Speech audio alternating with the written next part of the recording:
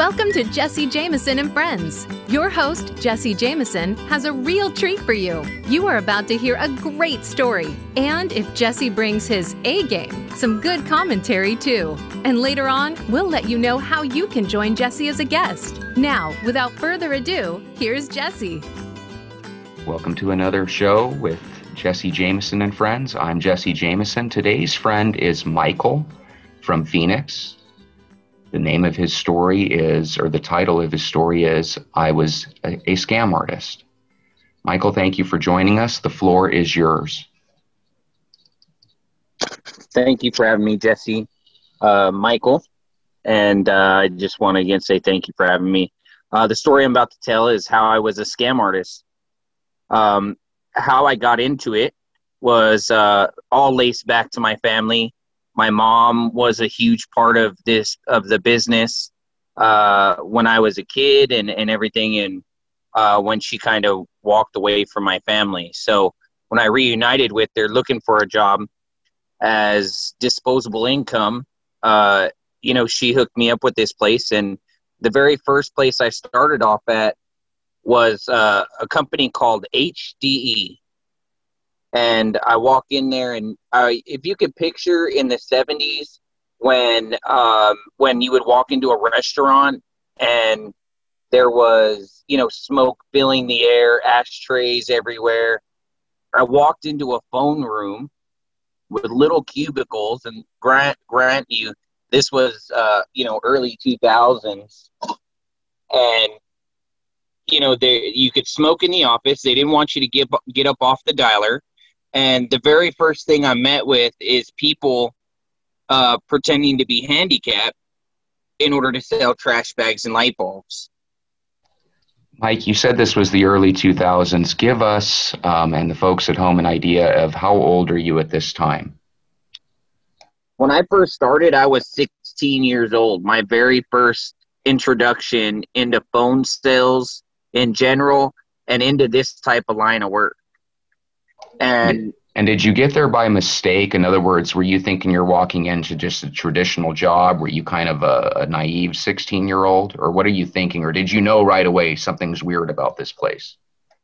Oh, absolutely. When I walked in, I was a little bit taken back by the pitch they had written out on the desk and the way people were responding in there. But at this point, I'm already on drugs and been on drugs for years. And my mom tells me that, hey, you can go in, you can collect half your paycheck during the week, every day you'll get daily bonuses. I'm like, cash on the spot, I can get high every single night.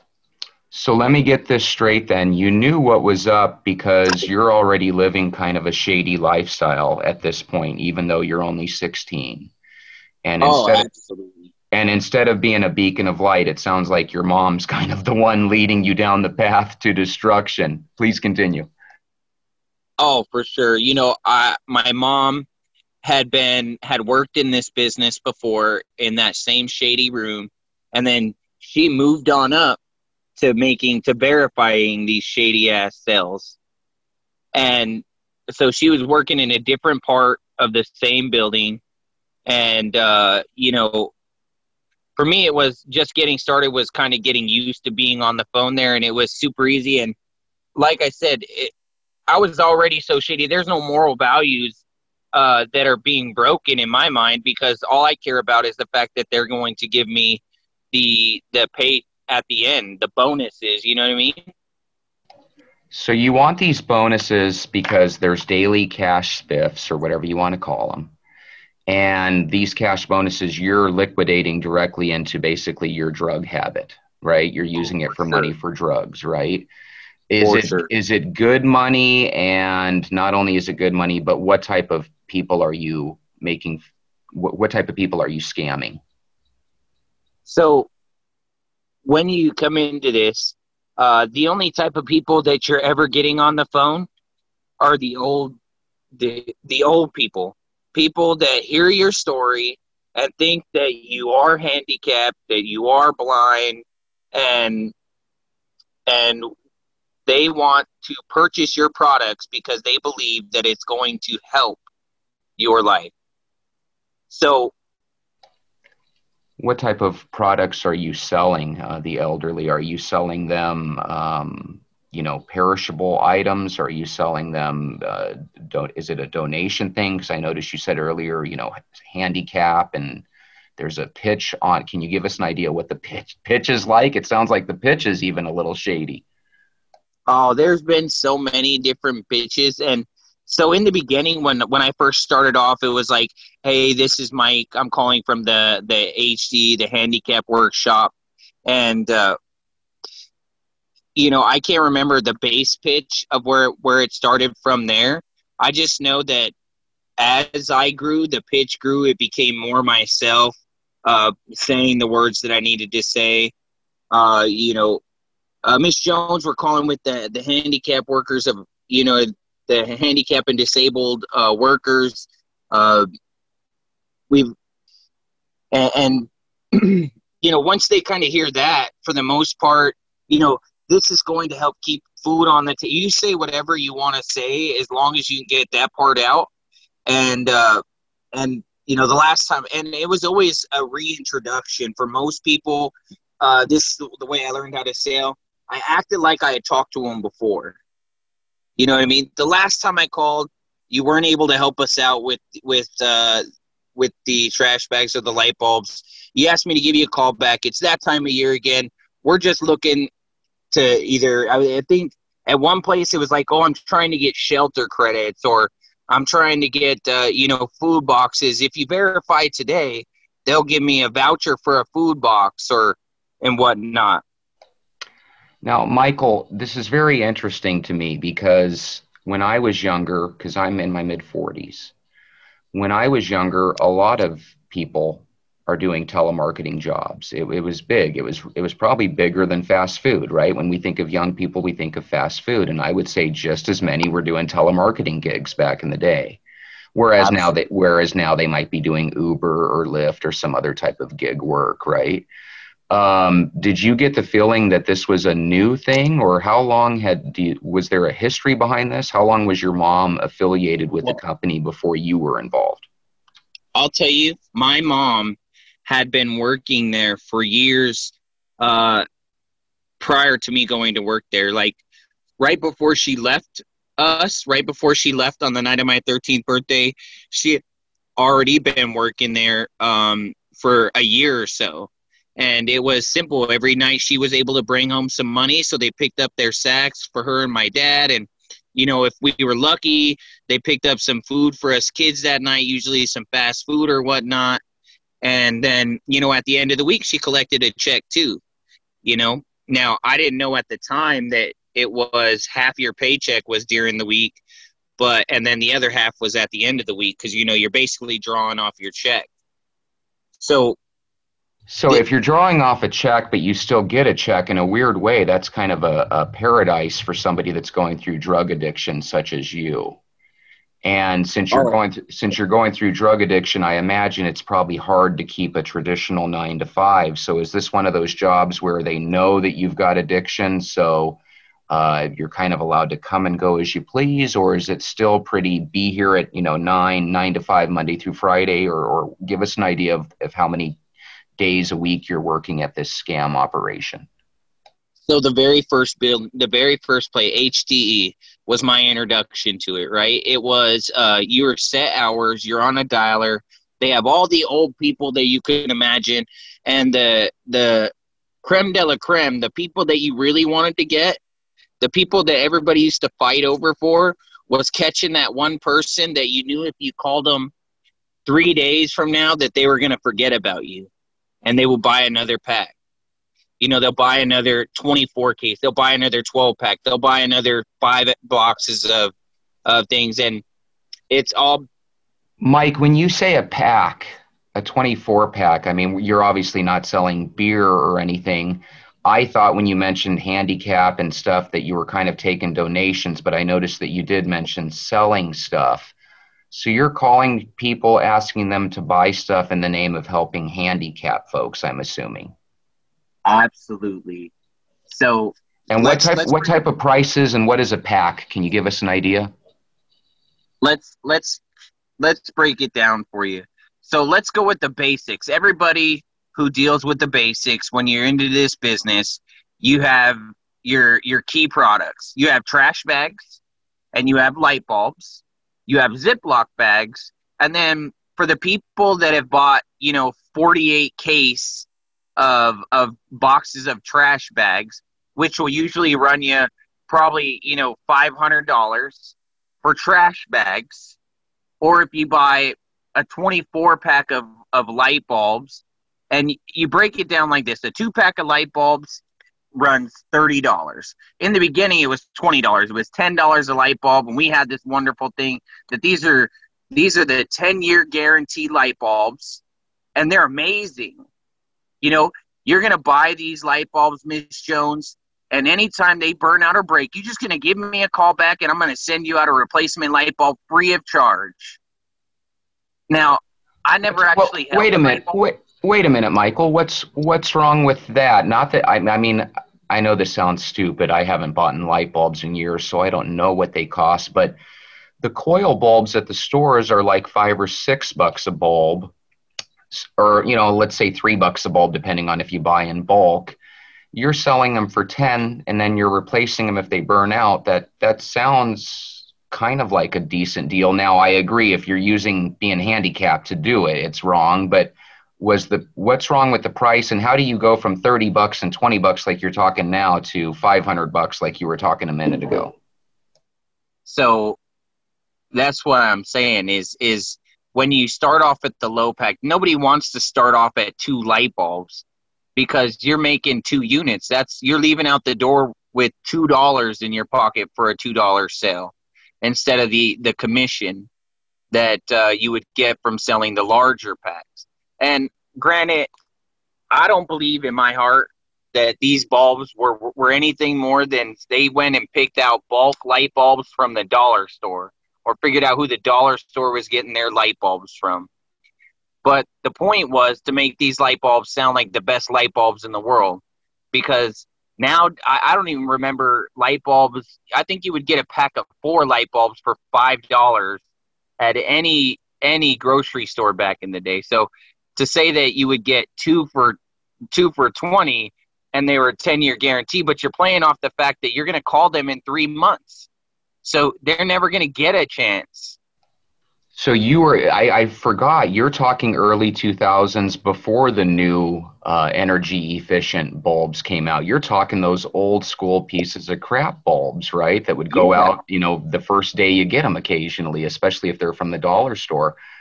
Mike, that makes you a piece of poo-poo, or at least you used to be. You're different now, though, right? Because you've asked me, you're like, hey, Jesse, I'll share the story, but, we got to keep it anonymous completely. So we're not letting them know your last name or any, what initials stand for or anything. Because I know you said HDE. We're even going to keep that under wraps.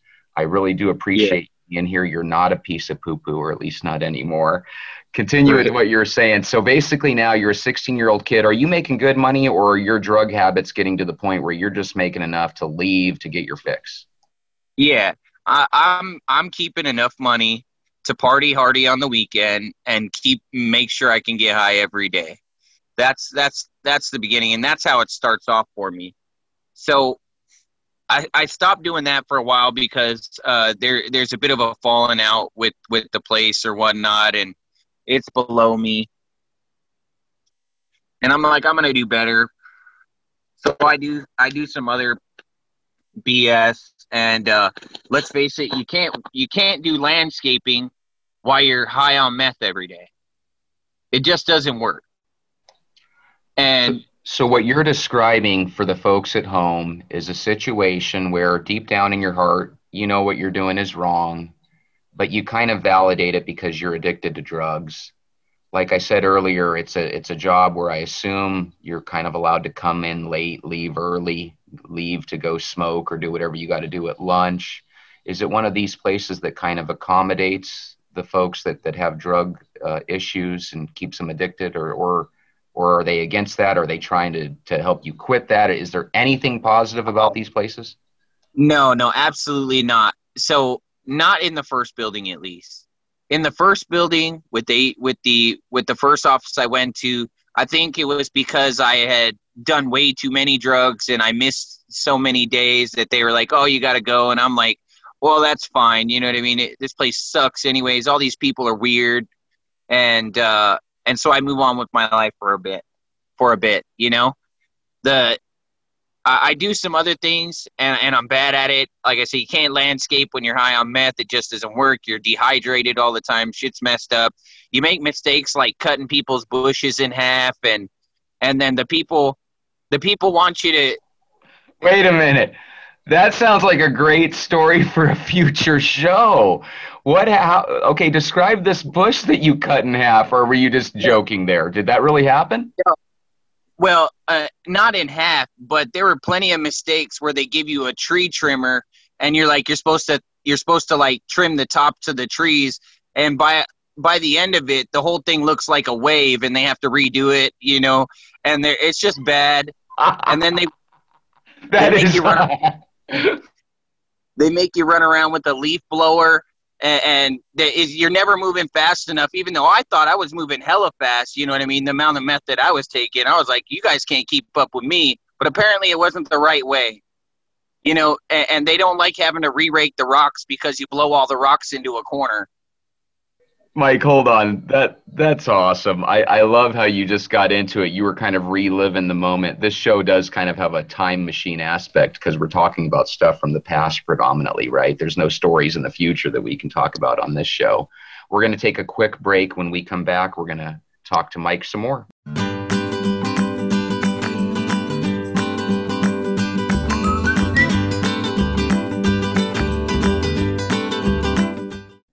Would you like to host your own radio show? Jesse Jameson is an executive producer with the Voice America Talk Radio Network, the leader in live and on-demand internet talk radio. Jesse serves as executive producer to over a dozen shows on our network. If you'd like to connect with Jesse to be a guest on a show, do some advertising, or even want to talk about hosting your very own show, give him a call at 480-553-5719 or email him at jesse.jameson@voiceamerica.com. Again, that's 480-553-5719 or email jesse.jameson@voiceamerica.com.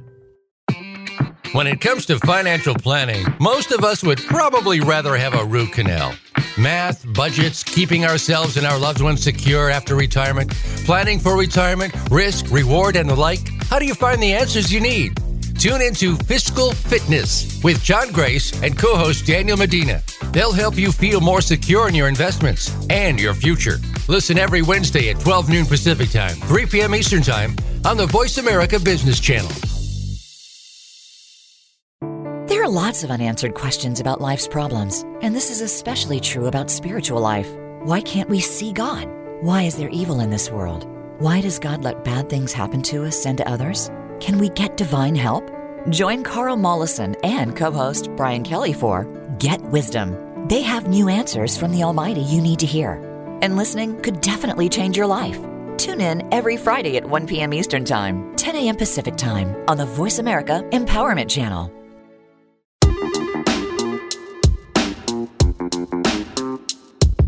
Thanks for tuning in to Jesse Jameson and Friends. Do you have a super short story that you'd like to have Jesse read on the show? Simply email him.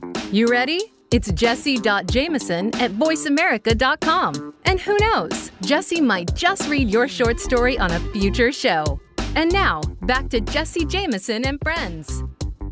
Welcome back to Jesse Jameson and Friends. We're here with Michael from Phoenix. Michael's story is, I was a scam artist. The best part of the story is the was part. This is something from Michael's past. Mike, you were just letting us know kind of a funny story of how you created a wave out of a tree, and then they made you blow the leaves away, and it sounded like that sucked too, literally. So you're at a place called, that you have described as just HDE. You're not letting us really know what that stands for. We're keeping you anonymous. Take us forward now. What happens after you have parted ways with HDE and you found out that being a landscaper isn't working for you? So what ends up happening, again, is it's one of those times where stuff's getting pretty rough. I'm living with my aunt. I'm bouncing from couch to couch. I need a job that's something that's going to work. And And I call my mom, and my mom says, "Hey, I know a lady by the name of Cheryl, and she has the hookup. She's at a different place now, and she'll get you in where she's at." And so I had an idea of what I was coming into, and I can always make myself sound amazing, for whenever I'm doing a job interview. And so I walk into this place, I fill out the application. They've already put in some good words for me. And this place is by far better. There's no smoking. You come in at a certain time, but you could take a break whenever you wanted. They didn't really care about a bunch of stuff. And so I found myself with the people that I like to be around the most. You know what I mean? Now, there were some sober people there, and I knew that they were sober because they talked about being in a program, and there was some other stuff going on in their life. And I was like, oh, okay, good for them. But that's not the people I was drawn to. I was drawn to the marijuana smokers, the people who like to, when we took a break, you know what I mean? 420 was every 25 minutes. And then I was drawn to the other people that, hung out in the bathroom, you know what I mean? And at that place, at the second place I worked at, was probably more detrimental to my methamphetamine use. Because So let me get this straight. Second place is still a scam, or is this just a regular phone room? Because it sounds to me like you still have some low life people, but it sounds to me like they have a little bit more structure than the HDE place. Yeah. Well, they have more structure without having structure. You know what I mean? You can use your own pitch. People there, I ran into a lot of people that had a pitch that worked best for them. And then I really fed off of people's sales tactics. I became a salesman in the second place. I always had a knack for selling, but I became a salesman. I learned how to use my voice. I learned how to pitch a story. I learned how to understand what people wanted to hear, and based on what they were saying, figure out what I needed to say next and be able to do it like. Well, give us an example. So you're basically saying in the first place, you're so spun out on drugs and you're so young and don't know any better that basically you just start telling them you're handicapped or whatever it is you need to get them to say yes to whatever it is you're selling, trash bags and light bulbs. This new place you're at, you're starting to learn, I guess, salesman's lingo or con artist lingo, correct? Are you still are you selling similar products? Have you moved up to technical gadgets? What are you selling here at place number 2? It's always going to be in these places the trash bags, light bulbs, maybe some candles when people start getting bored of the trash bags and light bulbs. It's always Ziploc bags. You're always trying to find the thing that you haven't sent them before that you can make a big up on. And it's insane. So to give you an idea of the people that I work with when you come into this second job, now you got the couple people that are sober. You have the boss, who later on gets taken down by, I'm not sure what group I think it was not the FDA. It's something to do with the telecommunications network. FBA, Future Business Leaders of America? Did the FBLA No. Okay, but it's something like FTC or FCC took them down? Yeah. Okay, Yeah, so was it like a raid like you would see on TV? And if so, were you there, or did you hear about it, from a third party? What happened exactly? So listen, I'm going to get to that part because I don't want to ruin the story and tell you the ending before I get to the middle. So let me tell you about the people that you work with. This is what I would like to call the drugs in the workplace.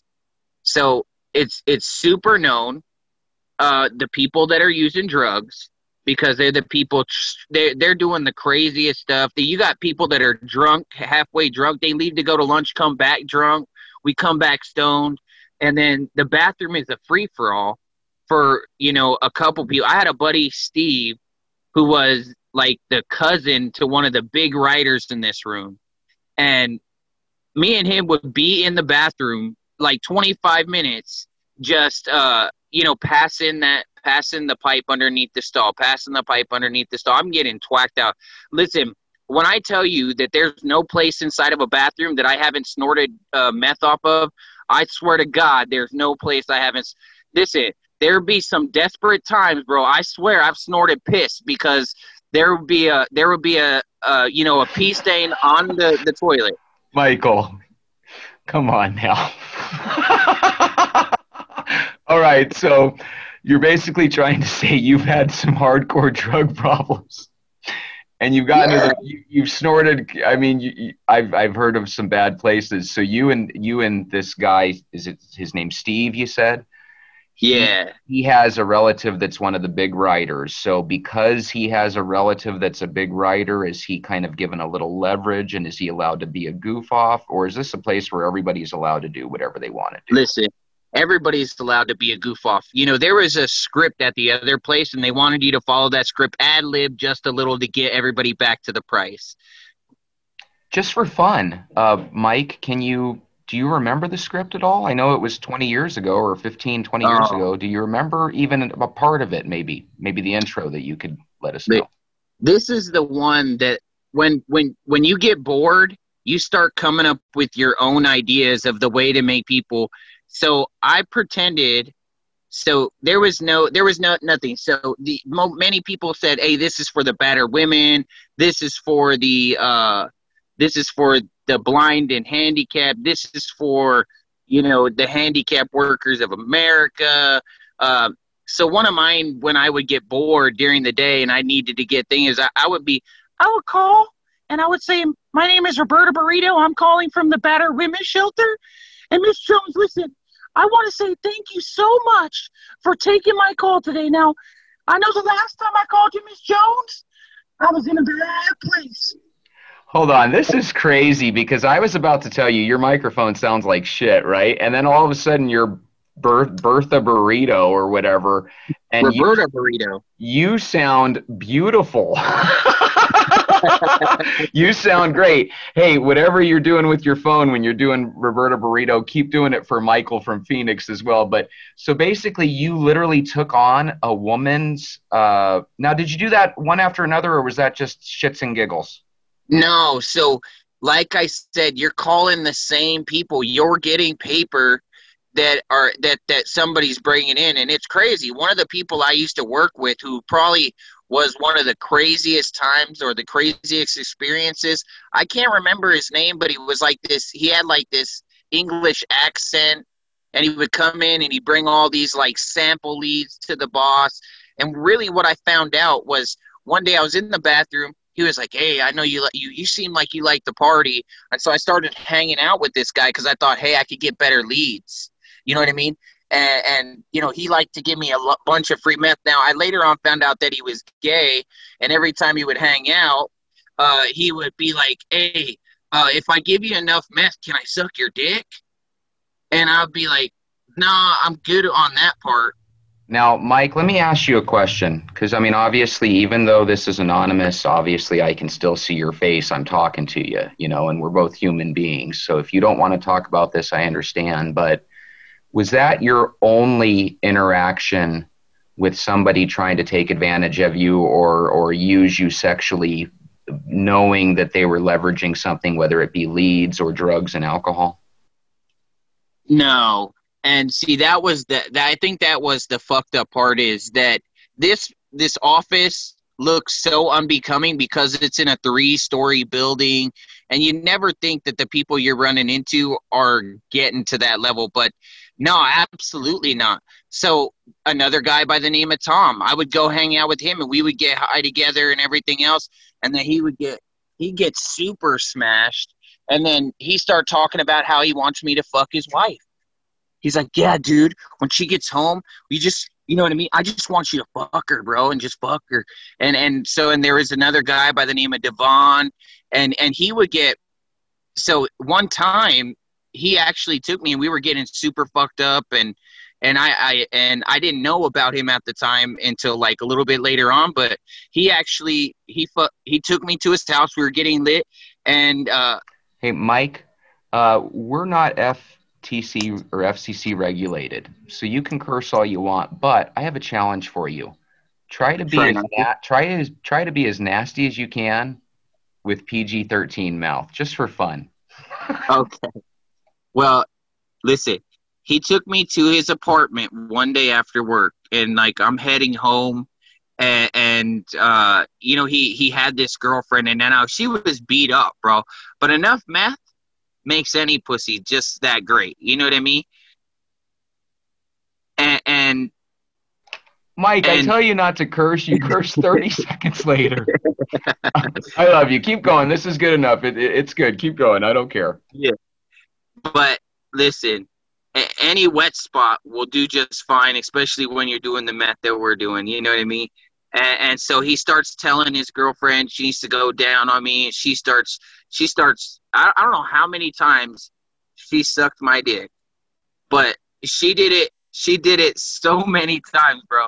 And then finally, he just has me bang her out and everything else, and then she's like trying to convince me to let him give me a blowjob, and I'm like, oh, that's a little weird, you know what I'm saying? And I was like, That is a little weird.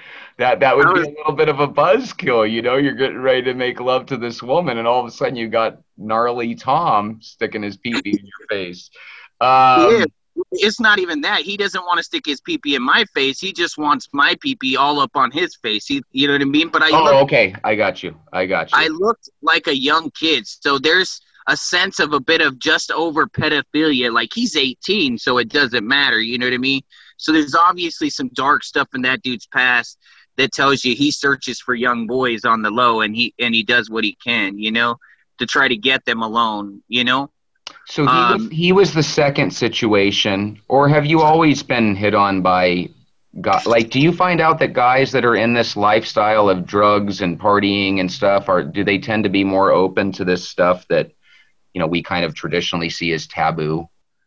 well, I found out a lot more about it.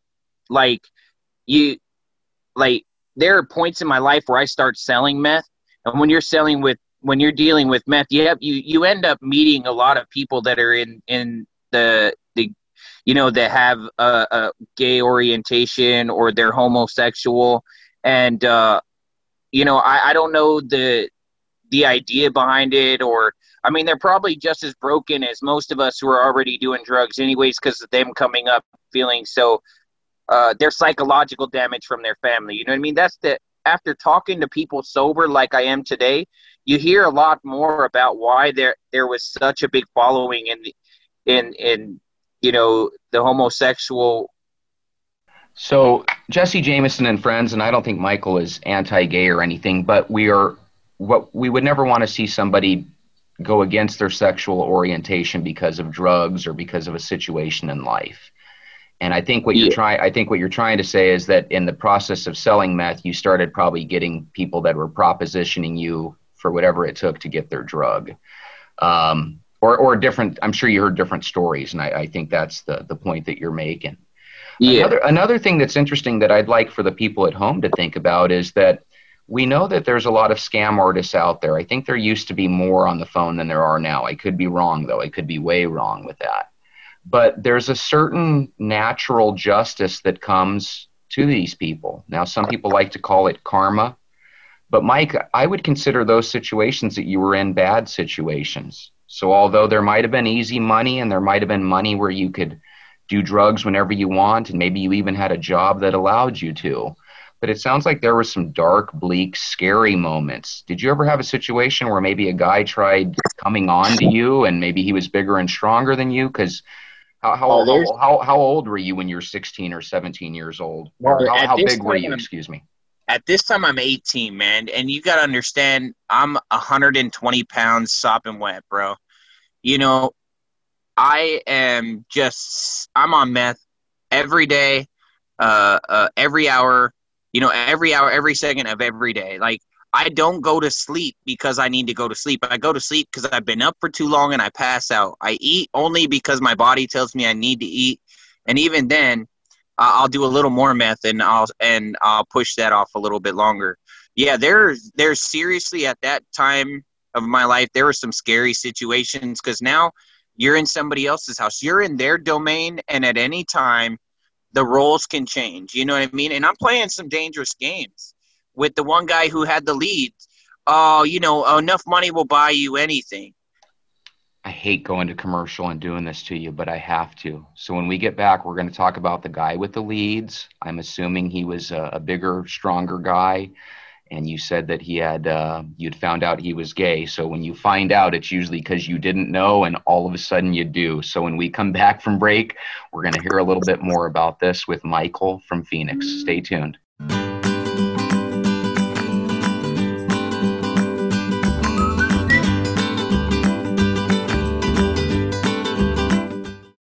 Would you like to host your own radio show? Jesse Jameson is an executive producer with the Voice America Talk Radio Network, the leader in live and on-demand internet talk radio. Jesse serves as executive producer to over a dozen shows on our network. If you'd like to connect with Jesse to be a guest on a show, do some advertising, or even want to talk about hosting your very own show, give him a call at 480-553-5719 or email him at jesse.jameson@voiceamerica.com. Again, that's 480-553-5719 or email jesse.jameson@voiceamerica.com. In business, many leaders have a great vision, but find their companies are lacking adequate execution. Transformative Experts with host Chris Elias takes you behind the scenes with real-life business leaders and transformative experts who can pinpoint why. Listen to learn how company culture drives execution to optimize results. How can you afford to miss it? Tune in live every Monday at 11 a.m. Eastern Time and 8 a.m. Pacific Time on the Voice America Business Channel. Have you ever been interested in technology or the application? Technology is always changing, and there is definitely a place for you in it. Listen for Coding the Future with Dr. Sharon Jones. Sharon and her guests teach you the skill set and present resources that help you incorporate and enhance technological know-how in your current career, as well as prepare you for future success. Listen every Wednesday at 2 p.m. Eastern Time, 11 a.m. Pacific Time on the Voice America Business Channel.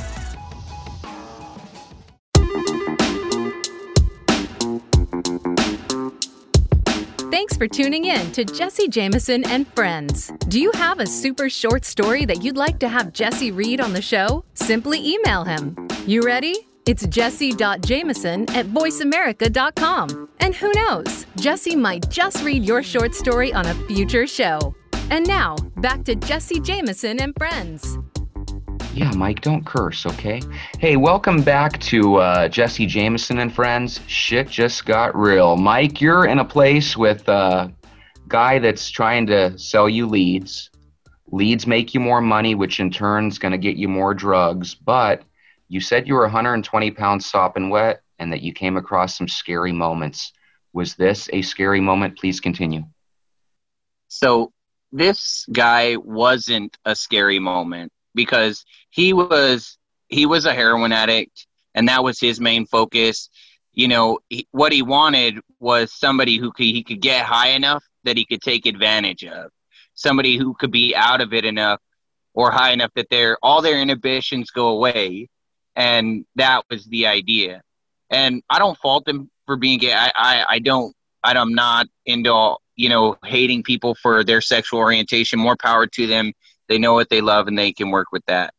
But when I'm on drugs, I play the part, and this was the scary part. I played the part so that I could get more drugs, and I'd hang out with him thinking, and he would always be trying to think that he has a chance. But the very first time I hung out with him was... Like, what do you mean by play the part? Because sometimes I've noticed this with people that party a lot. They kind of tell a story and they kind of assume that we already know what they're talking about. What do you mean by play the part? If I'm not following you, I apologize. But when you say I would kind of play the part, what does that mean?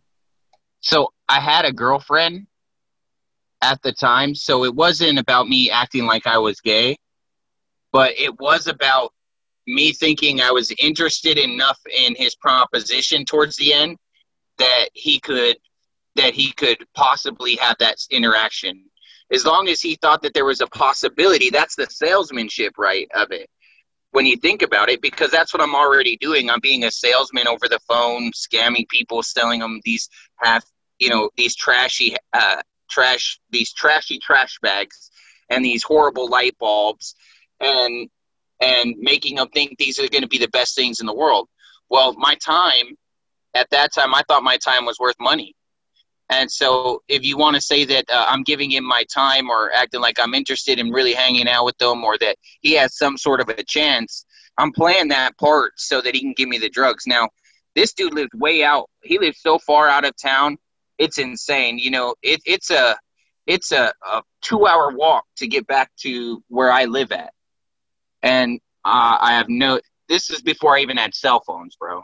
Put it this way. These is just the up and coming where everybody's running around with the little Nokias, but I don't buy those little Nokia bricks. I've got way too much money tied up in drugs. So having a cell phone is ridiculous, So you keep making the point that you're way out in the boonies. He's taking you far out. You don't have a cell phone. Even if you did, this is when cell phones were in their infancy. So for all we know, it wouldn't have even worked way out wherever he's taken you.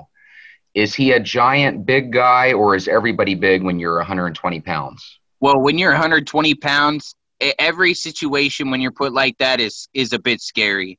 And I remember at one point he's already done his shots and everything else. So I'm in the advantage again, because I played it until he got high on the heroin, and then he was on the nod, bro.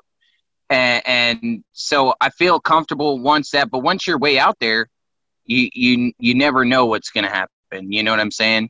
You never know if they're going to give you something that's a little bit spiked, and that could be the end of what you thought was a comfortable reality, So I got him back into taking me back. And like I said, the situation with Devon was a desperate time where he would always catch you the desperate.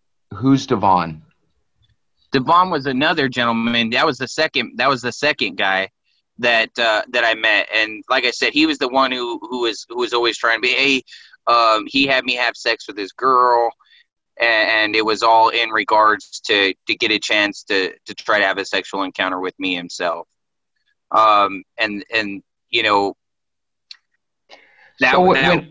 we hear that sex, drugs, and rock and roll is so great and so awesome, right? And everybody's doing it. The reality is sex or not sex, but drugs and bad decision making can really lead you into some really scary situations. And there could be some situations that really change who you are. Do you have any friends? Because obviously you said you had other stoner type friends, and now you're not just doing weed, you're doing meth and what have you. Did you have any other friends that did end up going against their orientation and taking up offers? Or is it one of those things that's so, shady that people just kind of keep that as their own skeletons in the closet? I've had people, because I use my stories now to strengthen people's recovery and to get people right on there. And sometimes that stuff that when they do make those dark decisions, or when they make those decisions that they find character assassination or character questionable, then they hold on to that stuff, and that stuff drives you to keep drinking and drugging. You know what I mean? Because you just don't want to face it.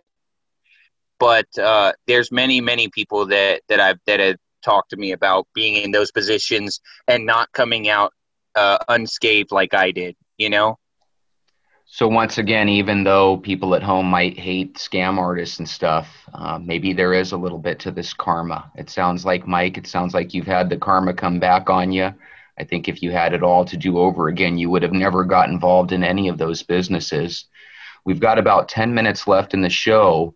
Was this place and this guy, was this kind of like your turning around point, or did you actually still, how many more years did you stay involved in the scam? And then, obviously we'd love to hear what you're doing now and how you've hopefully pulled yourself away from it, if you have.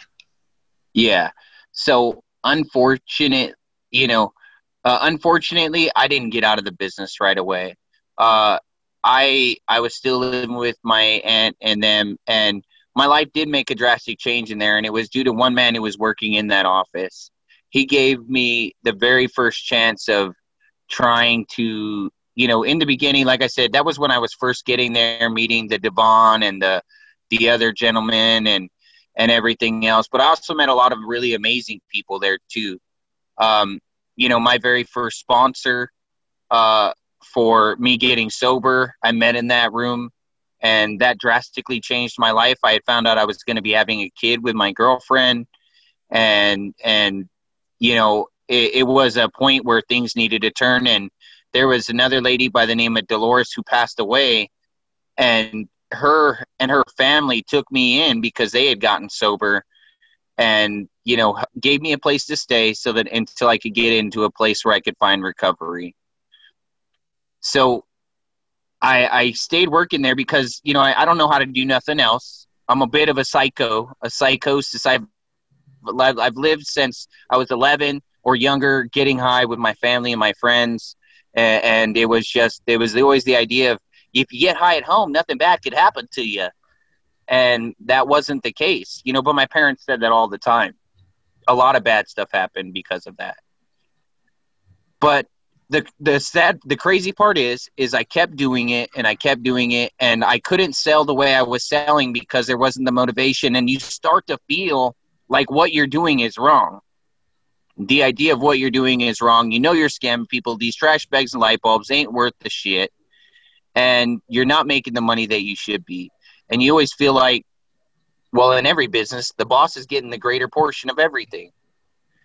So I kept doing it, and finally I got tired of selling. So I was like, oh, you know what? My mom moved on to verification. And there was another guy, the guy who, again, his cousin was the big hitter. Well, he was such a big hitter that he decided to invest in his own trash bags and light bulb business. So I moved to that office.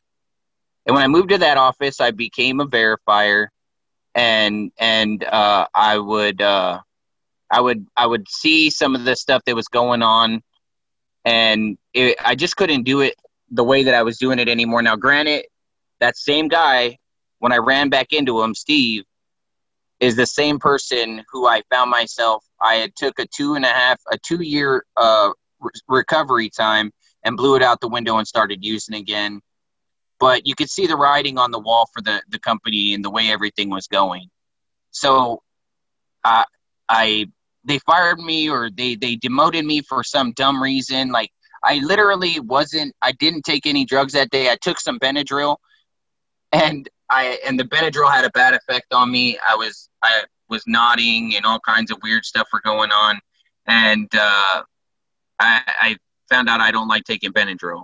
But I knew that there was some weird stuff going on, as far as I felt like they were double hitting credit cards at that office, and there was a deeper scam other than the scam that was going on. And you could see the writing on the wall that these same people, they're calling the same customers. You're getting letters and letters after people turning it over to the district attorneys for their area. Mike, that was something that before you were in verification, you were kind of blind to, right? They didn't really share that information. Now, all of a sudden, you're seeing complaint after complaint. The writing's on the wall. You're freaking out. I assume you're slowly but surely realizing the heat is on. Do you decide to cut ties with the industry? Or, I know this sounds crazy because we're in 2020. Most of the telemarketing companies that call me are from offshore places like in India or Bangladesh or wherever they're calling from. Right. Are you still in this industry, or was this a turning point for you? So I left the industry at that point. I found out that there was a better calling for me, and what I liked to do more was the collections aspect. When I'm verifying, you're also a collector, so you're making a percentage on collecting the money from the people that have committed to buying the bulbs. Now, if you were lucky and you had a good pitch, you would get people to pay right away. But for the most part, they just got an invoice with the light bulbs and trash bags, and they would send it back, which is a key selling point for why people would take these trash bags and light bulbs. Hey, we're not asking for any money today or over the phone. We're just going to mail everything to you. You go ahead and send us back the check once you receive it. So Mike, once again, to me, So you're talking about kind of honor system, or at least in the industries I've been in, that would be considered an honor system type thing. Yeah. I'll send this to you, you pay later. So the point is that you were saying earlier is that if you have products that are super cheap and you sell them for super expensive, so let's say you sell a $500 order of light bulbs, like you were saying, or garbage bags, and all of a sudden you send that out to 10 people, all you need is a half of them to pay it, and you're raking in big money, right? Or is it Right? am I close? Right, exactly. And so the margins were there so that if one person didn't pay, you had enough people that you gave a good enough story to that they were going to send that stuff. And then if you didn't, what my job was in the end was to call them and collect the money. Hey, listen, there's some sob story. We give them the second sob story to get them to pay with their check over the phone, because, or, you know, even at that time, people trying to give credit cards and stuff there wasn't as much credit card fraud as there is today. And the way people are stealing stuff, stealing the accounts. You were mentioning earlier, Mike, that that people that you would kind of call people regularly. And you said that a lot of these people are elderly, and a couple weeks later they might forget who you are completely. Can you give us an idea of, like, maybe were there any people that were getting taken for are they being taken for hundreds of thousands of dollars, tens of thousands of dollars, just a couple $100, $20? Give us what are people being taken for? No. There were definitely some talented people that knew the names of people and certain customers, and they would hit them for, $2,000. 3 months later, they'd hit them for another $2,000, and then they'd hit them for another $2,000, and so and upwards and onwards, right? Just depending on what bundle they wanted to give them. So the idea was those would be collected right away, and then they'd be ready to go again.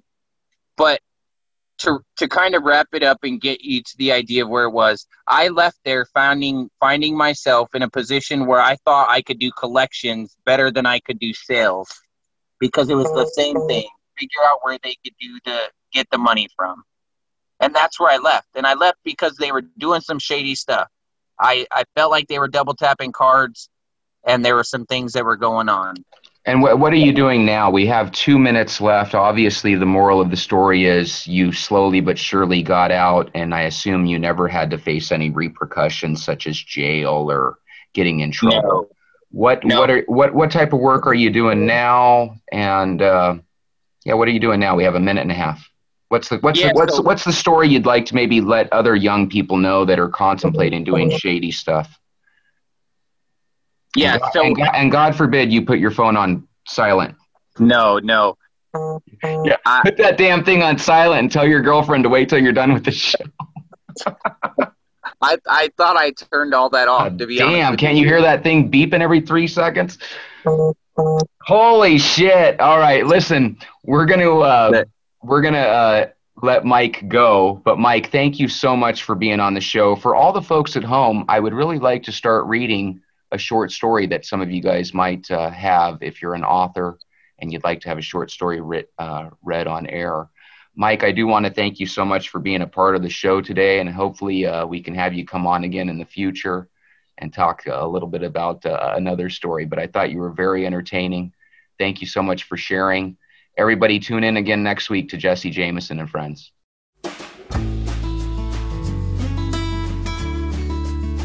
Thank you for joining us again for another episode of Jesse Jameson and Friends. We hope you had as much fun as we did. Be sure to tune in again next week for another great story. Jesse Jameson and Friends is heard every Sunday at 2 p.m. Eastern Time and 11 a.m. Pacific Time. Jesse Jameson and Friends is a proud presentation of the Voice America Talk Radio Network. All rights reserved.